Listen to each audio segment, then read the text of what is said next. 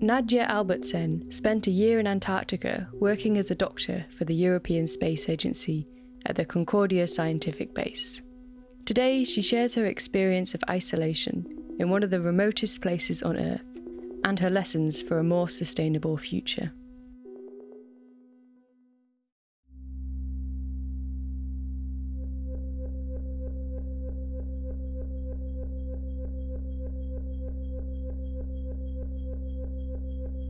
My name is Nadja Albertsen. I'm a medical doctor and a health anthropologist. And currently I'm working in Denmark, in Aalborg, where I'm a PhD student working on a project on cardiac arrhythmias in Greenland. And previously I worked in Denmark and Greenland, and I spent 13 months in Concordia in Antarctica from November 2018 till November 2019. And I was a research medic for the European Space Agency, which means that I was carrying out different projects, scientific projects. And I was also responsible for water sampling and managing the local rescue team in the base. Life in Concordia and in Antarctica in general is pretty special. Basically, there's 2 seasons, a very short summer from November till February, where the sun never sets and it's quite warm, about -20. And it's super busy, lots of scientists, lots of technicians. And in Concordia, there's room for about 60 people. And at some points during the summer, we were 100. So it was really, really busy. And then in February, the temperature starts to drop to around -40, -50. So the planes can't take off or land at Concordia any longer.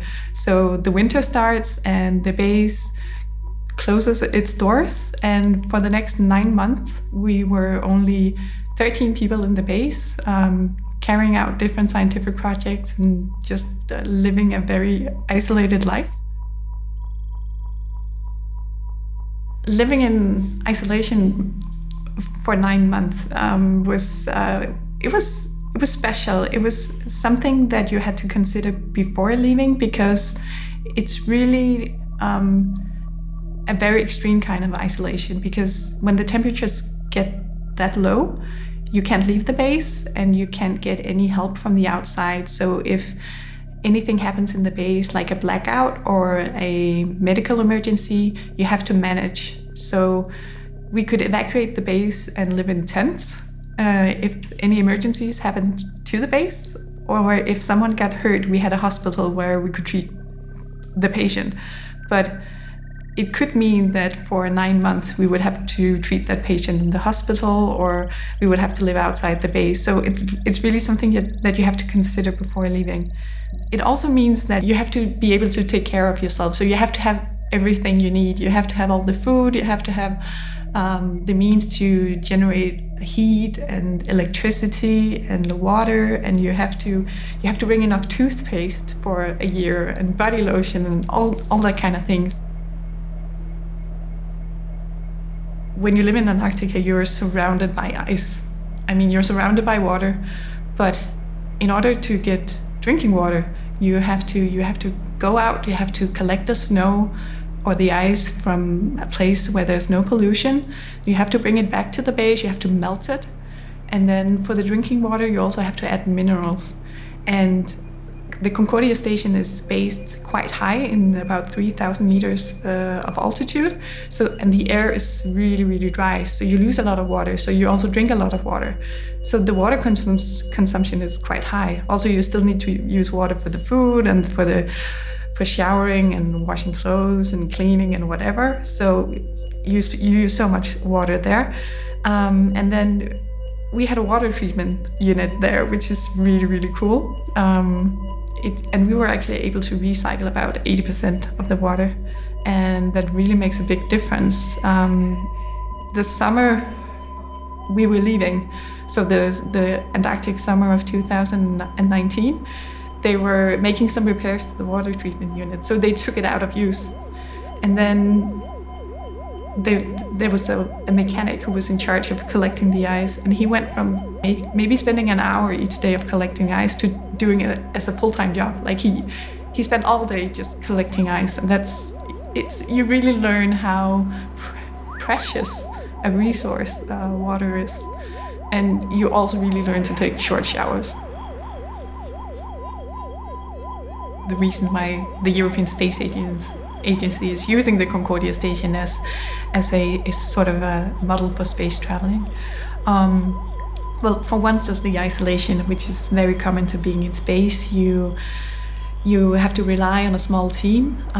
You have to bring everything you need, and you have to be aware that if something happens, you may have to wait a long time before anyone outside the base can assist you. So that's some of the similarities, like the physical similarities. And then there's the hypoxia as well, because when you go into space, you have to bring oxygen.